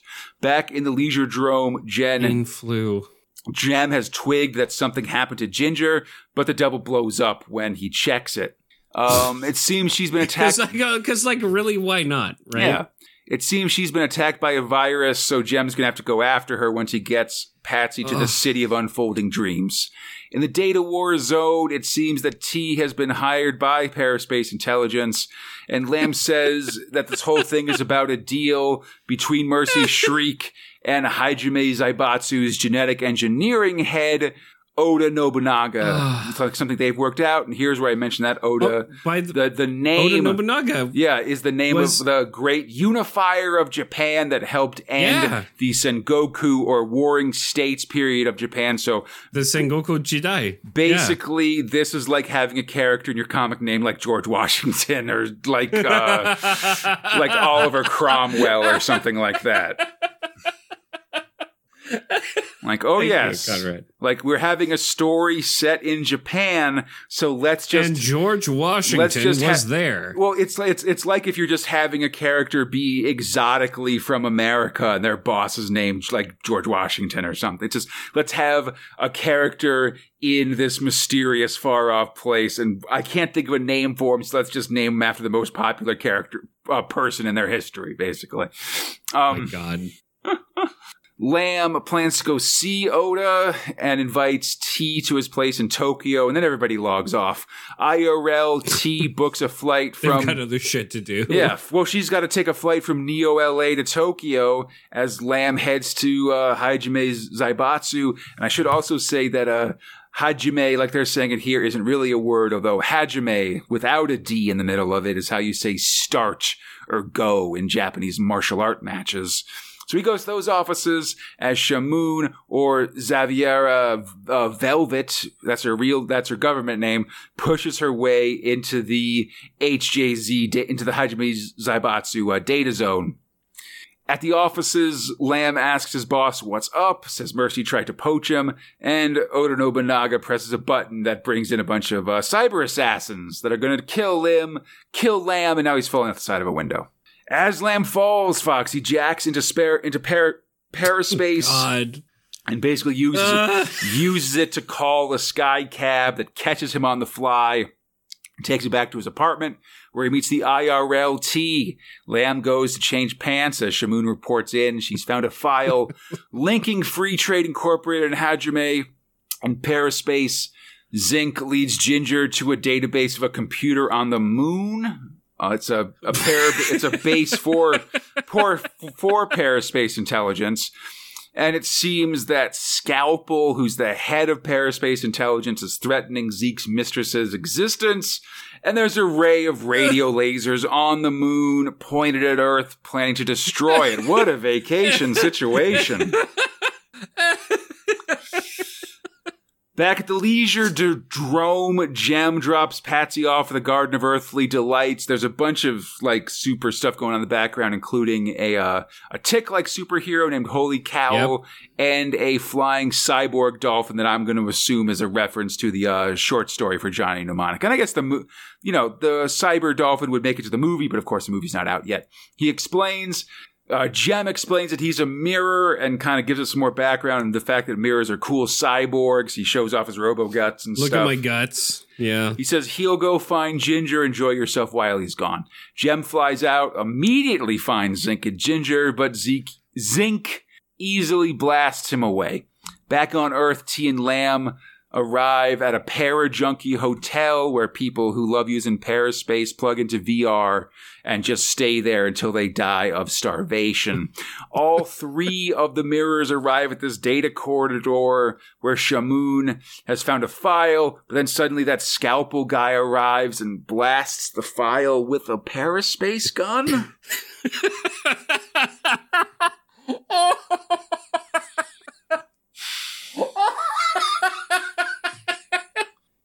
In 807, Fox, the Wireheads moves to the middle of the prog, and there's more non-exclamation point explanation of what's going on. You're destroying the file. As Shimon once again does a time lock and T does a Ripper program to try to get the file.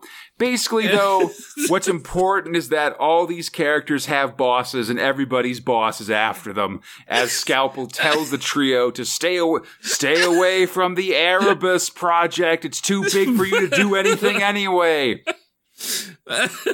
What is the Erebus project? I don't know, but I'll tell you that Erebus itself is sort of the ancient Greek deity of deepest or primordial darkness, I guess. More of a concept than a god, I guess. Although I should say that Erebus is also the head dark apostle in the Word Bearers Space Marine Legion. He brought Horus to heresy. Fuck. Anyway. Then they go to read. Heresy is a big deal, man. Absolutely, don't get me started. They go to read the file, but then it just explodes into green goop. T and it glops on everybody. That's right. T and Lamb tell Shamoon to get her body to safety. As Jem wakes up and goes to follow Ginger and Zinc. Shamoon heads into the real life city, I guess, leaves the hospital where she was previously and into the city. About that. Passing a bunch of real gross folk. I don't know what's going on here, but there's a bunch of like human heads on robot armatures here, and I'm not sure if these are people or drones or people get their legs replaced with robo legs or something. Cyborgs. Something. Anyway, she does this as with Lamb and T riding shotgun paraspace style inside her head. She climbs into an airlock to like the road city, the tunnels between buildings. But a member of the Assassin's Guild is after her, and he basically says like, "Please cooperate with your murder as it occurs." Which I think that's actually pretty funny of just using this like modern having an assassin use like customer service language as they go to kill you, basically. But instead, Lamb is able to load one of his self-defense programs into Shamoon's head, so she like judo throws the assassin and he falls down a big pipe and lands on his own dagger, dying. She eventually, though, arrives at this like crack house, paraspace hotel that they're all at now, and warns T and Lamb about more assassins nosing. On the way, several junkies at the hotel mention that there's assassins about as well. Also, we need to go into this vagina bot. Yeah. Anyway, she says all that stuff. You're so dejected about the vagina bot. She goes to wash up as the other two jack back into the paraspace and surf the data waves, trying to find Oda Nobunaga. I'm not sure if they're doing his name right by calling him Oda here, because that's like his last name. It's, Japanese naming conventions. I don't know. But Oda also takes up less space, so I can definitely empathize why they're doing it. From here, I kind of lost the track of what the fuck was happening in Wireheads, Fox. Just in terms of like they're surfing around and there's this giant statue holding like a golden file or box or something. But then somewhere there's also a spaceship, like a paraspace spaceship. And T and Lamb can look into the spaceship and they see Oda and Mercy in there. And they know the ship is bound for Paraspace HQ. And it seems to also involve the giant statue somehow, but I don't know how, Fox. What's important, though, is that suddenly a giant cyberspace warrior appears. It's Scalpel, and I'm gonna fry your brains. Next time on Wireheads or Racerhead. Sorry, Conrad. Oh, please give me a second. Oh. I don't know, Fox. Conrad, hold on, please, hold on. I have to stop smiling. Give me a second. Okay, so before you continue, because I don't want to laugh anymore, this is what I want. So this is Aeon Flux, the MTV cartoon, in so many ways. However, especially entering someone's vagina door, whatever Aeon Flux. This is what I wish Cyberpunk 2077 was. Like everything that you explained. Mm-hmm. I wish that was Cyberpunk 2077. It's not in any sort of way. But much like you, I wrestled through this. I had to fight through this comic. And I don't know if I love it or hate it, but I will tell you this much, Conrad. Your synopsis of it is exactly the fever dream I went through. Yeah, like why? I can't say it was horrible. And I'm going to give you the floor. I can't say this was horrible, but I can say it was fucking completely difficult, and I don't understand why I yield the rest of my time to the gentleman on the floor. So, like, maybe they go through, I guess this vagina door, or this door, there's this giant statue. I'm looking at it now in the physical, Fox. There's like a giant statue of someone in like a bunny suit, like in one of those like suits you wear when you're doing data, when you're like putting together microprocessors and stuff, but with also like metal shoulder pads and knee pads and stuff. And there's a doorway with like a landing pad. Vagina vulva area. I mean, it's just in the crotch area with the panel hanging out. That could be a wang as much as anything else, Fox. Listen, no, where it is in the literal vagina location. No, and it's not. Then it goes closer. Then it goes closer up, and it's above the navel. But if you look at the first shot, it's below the navel. It's sort of in the front of the body, sort of. But it's on the front of the. Of the person, why? of the torso, you know what? Which is not where, listen, I don't know. Not where I've seen it. Usually like sort of on bottom like that's not the entry location for whatever the fuck it is they're doing. You don't need to go into the belly portion of a I don't know that. I don't know that. You know what? Maybe Conrad, that is fair. They're tracking them to maybe this fight and that spaceship and stuff is all inside that big statue or something. I don't know. They don't. But it's on like an award pedestal. So if you remember what it looked like when they went into it, but the pedestal, it's like an award. And the pedestal has like some graffiti on it. Yeah, S. Bellow Rip. So S. Bellow, rest in peace. So like Saul Bellow, maybe? I'm Saul Bellow, and if you're going to come into my statue where I've been buried, you're gonna have to go through that's a guy. Hold on, fucking racist. Jesus Christ. What am I doing? What am I being bad? This is funny. You heard someone say Saul, and you get that. No, I know. I get the Jerky Boys Jewish dad from Family Guy guy. I know. No, it's from the Jerky Boys. Saul. And Saul Bellow wasn't even dead yet. Oh man, I mostly know him just because he wrote that book. He wrote that book, Henderson and the Rain King, which then became a Counting Crows song. Which Harry and the Hendersons? I was very into, actually, around this time. Or no, maybe in a year or two. Anyway, Fox. Anytime I hear Saul, I think Saul Rosenberg, which is a Jerky Boys reference. So it's and that's the voice they did. It's not me being, Conrad. Fox, what are your top and bottom thrills for this October 1992? Fuck. I mean, after that, so I Zaibatsu obviously cannot. Okay, because I just want to talk about Wireheads for the rest of my life. I feel like I wished for the rest of our career, all we talked about was an increasingly complicated Wireheads plot. Nah, in a way, So the reason why not is because it's an increasingly complicated Wireheads plot, if that makes sense. Like, there's so much work being done here to explain the images that I'm seeing. You know me, too many words. What's worse is that, like, those words being constantly at odds with me trying to understand your thing is not good. So the reason that I'm bringing it up now, I found it hilarious hearing you struggle through having to write a script to quantify how confusing Wireheads is. That's my bottom. Wireheads is my bottom, but it's not reading it is the worst thing that I did. Listening to you talk about it is the best thing that happened to me. Yeah. Does that make sense? We had a real angel kind of moment here.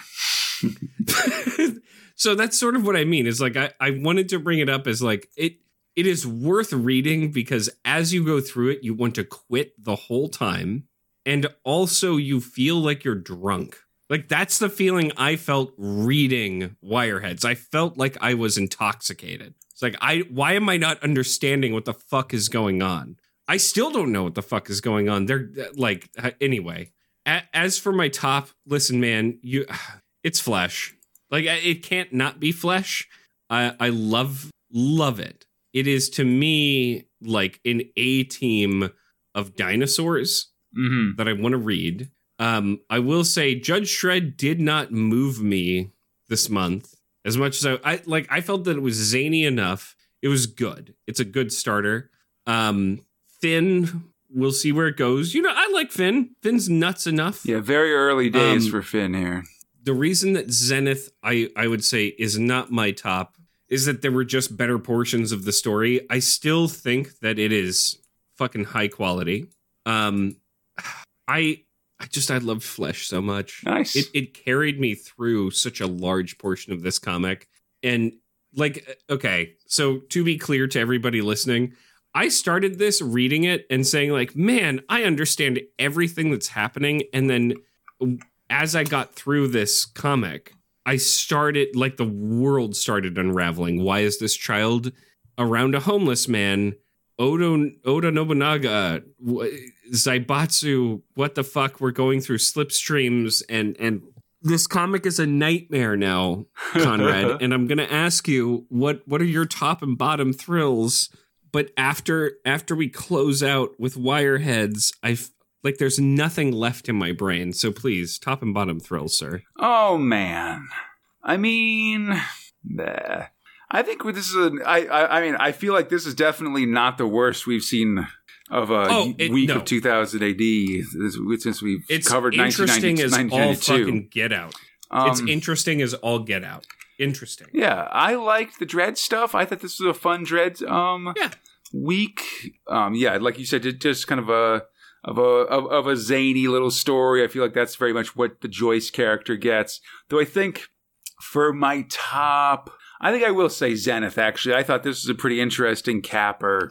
I'm glad you did, because I think it deserves the recognition. Yeah, just to the thrill overall and stuff like that. So I think that was pretty good. I'm Yeah, I thought that was, excuse me, sorry, I lost my train of thought. Yeah, I thought that was a good end to the series. I really liked the kind of downer. I mean, a woman threw a baby into the sky and it turned into I think nothingness. It somehow managed to have two downer endings, like both the downer ending of actually three maybe. One, the downer ending of the Loigor winning and ruling the universe. And the downer ending of, oh, wait, bitch, you're trapped. Sinjin's superpowered, like, rise to dominance of the world stage, like the seeds being set for that. And then the just embrace of apathy that is Zenith generally. So I thought those were all kind of interesting ends. Zenith is the worst superhero ever. And then for my bottom, I'm actually like, listen, I know we're down on it, but I am enjoying the Luke Kirby story. I think that they are doing some interesting stuff just to do some mystical, spooky things, which I think is cool. So it's not my bottom. Yeah, and meanwhile, like, I just do not like this Wirehead story, Fox. I just want to say that I don't like the way it's written. I don't like the way it looks. I find it to generally be there are a lot of elements that are generally very confusing. So before you tell me that it's your bottom, I would love some behind the scenes. So you had to write a script. Yeah. For Wireheads. Yeah, I mean, I read everything. Listen, if you're a $3 Patreon backer, you can see my scripts for everything. It's basically just what I say, for the record. How did this one treat you? Bad. That's the question that I really have. I'll tell you that all my recaps for Wireheads. Because it was delivered perfectly, by the way. All my recaps for Wireheads they're the longest part of this recap. It's the longest thrill in terms of words. They're full of parenthetical asides as I try to explain to myself what the hell's going on to remind myself as we get to it. I spent a lot of time distracting myself with random pieces of information, which is why I didn't just look up Oda Nobunaga, but I looked up the word Hajime just to see if that was a word as well, you know? And it's just, honestly, these last couple... It's so much work. These last couple episodes have really started to make between this and Robo Hunter, have really started to make the end of 2000 AD have a lot of dread for me, Fox. Like, you know... I am... when I started reading this after everything Dread else, with an A, Fox, I should say, not Judge Dredd. Well, when I hit this at the end of my reading, because I go through the parts each, right? Okay, so I'm tired from my day. I've read some good comics, regardless of how I feel about them, and then I got to Wireheads, and it's playing a game of connect the dots, except there's no dots. You don't have a pencil, and someone is shooting fireworks in your face. That's the feeling that I got. I was like, what is going on? And I'm trying to pay attention. I just feel like it's beautiful in a way. Like I like Mike Hadley's art, and he does do mostly a good job of creating these very surreal data spaces when we're in. I do really like the look of Paraspace. I really don't like how he draws the real world and these creepy ass robot people. I don't like them, Fox. I feel like that's part of why, right? The real world is ugly. That's why you go to... even if it's the point, I'm still grossed out, you know? Like, it doesn't make me not grossed out to know that I'm being grossed out for a reason, you know? But so... And then I kind of talked about some of the, like, the writing stuff, like some weird punctuation things and stuff like that. I'm not a huge fan of all these people not having pupils and being weird cyborg people. Like, I don't... Or opening up their chest flaps before you jump onto a giant fish. See, I am okay with that, honestly. I do like... And then go into space where a big man holds you as you get sucked into a mouth, and then and then you eventually walk into a person's. I just want to say, as a long-term Bill and Ted fan, I appreciate opening your chest up to prove that you're a robot. That's good. That's good work. But anyway, Fox. Anyway, we've done our tops and bottoms. I got Zenith and Wireheads on the bottom. Wireheads bad. So I hope everybody enjoyed the show and all our belly aching. I did. As always, I did. I enjoyed it massively. By the way. As always, you can find Space Spinner 2000 on iTunes, Stitcher, the Google Play Store, Spotify, our podcast site, spacespinner2000.com. Feel free to contact us at spacespinner2000 at gmail.com. On 2080 forums, Instagram, or our Twitter page, and Twitter at spacespinner2k for everything else with Space Spinner 2000. We should be there, and then drop us a rating or review wherever you're listening. It helps a lot. Tell people looking for a cool podcast. This show is brought to you by Steve Green, Robert Hardingham, James Kip Miller, and your friends, the 2080 forums. If you'd like to join them and help support the show, we'd appreciate it. Check out our Patreon at patreon.com/Crataline. That's our podcast network. There you can support this show and receive a ton of excellent rewards, including advanced episodes, coverage of Modern 2080 in the magazine, and even monthly Q&As with Fox and myself. Then come back next time, Fox.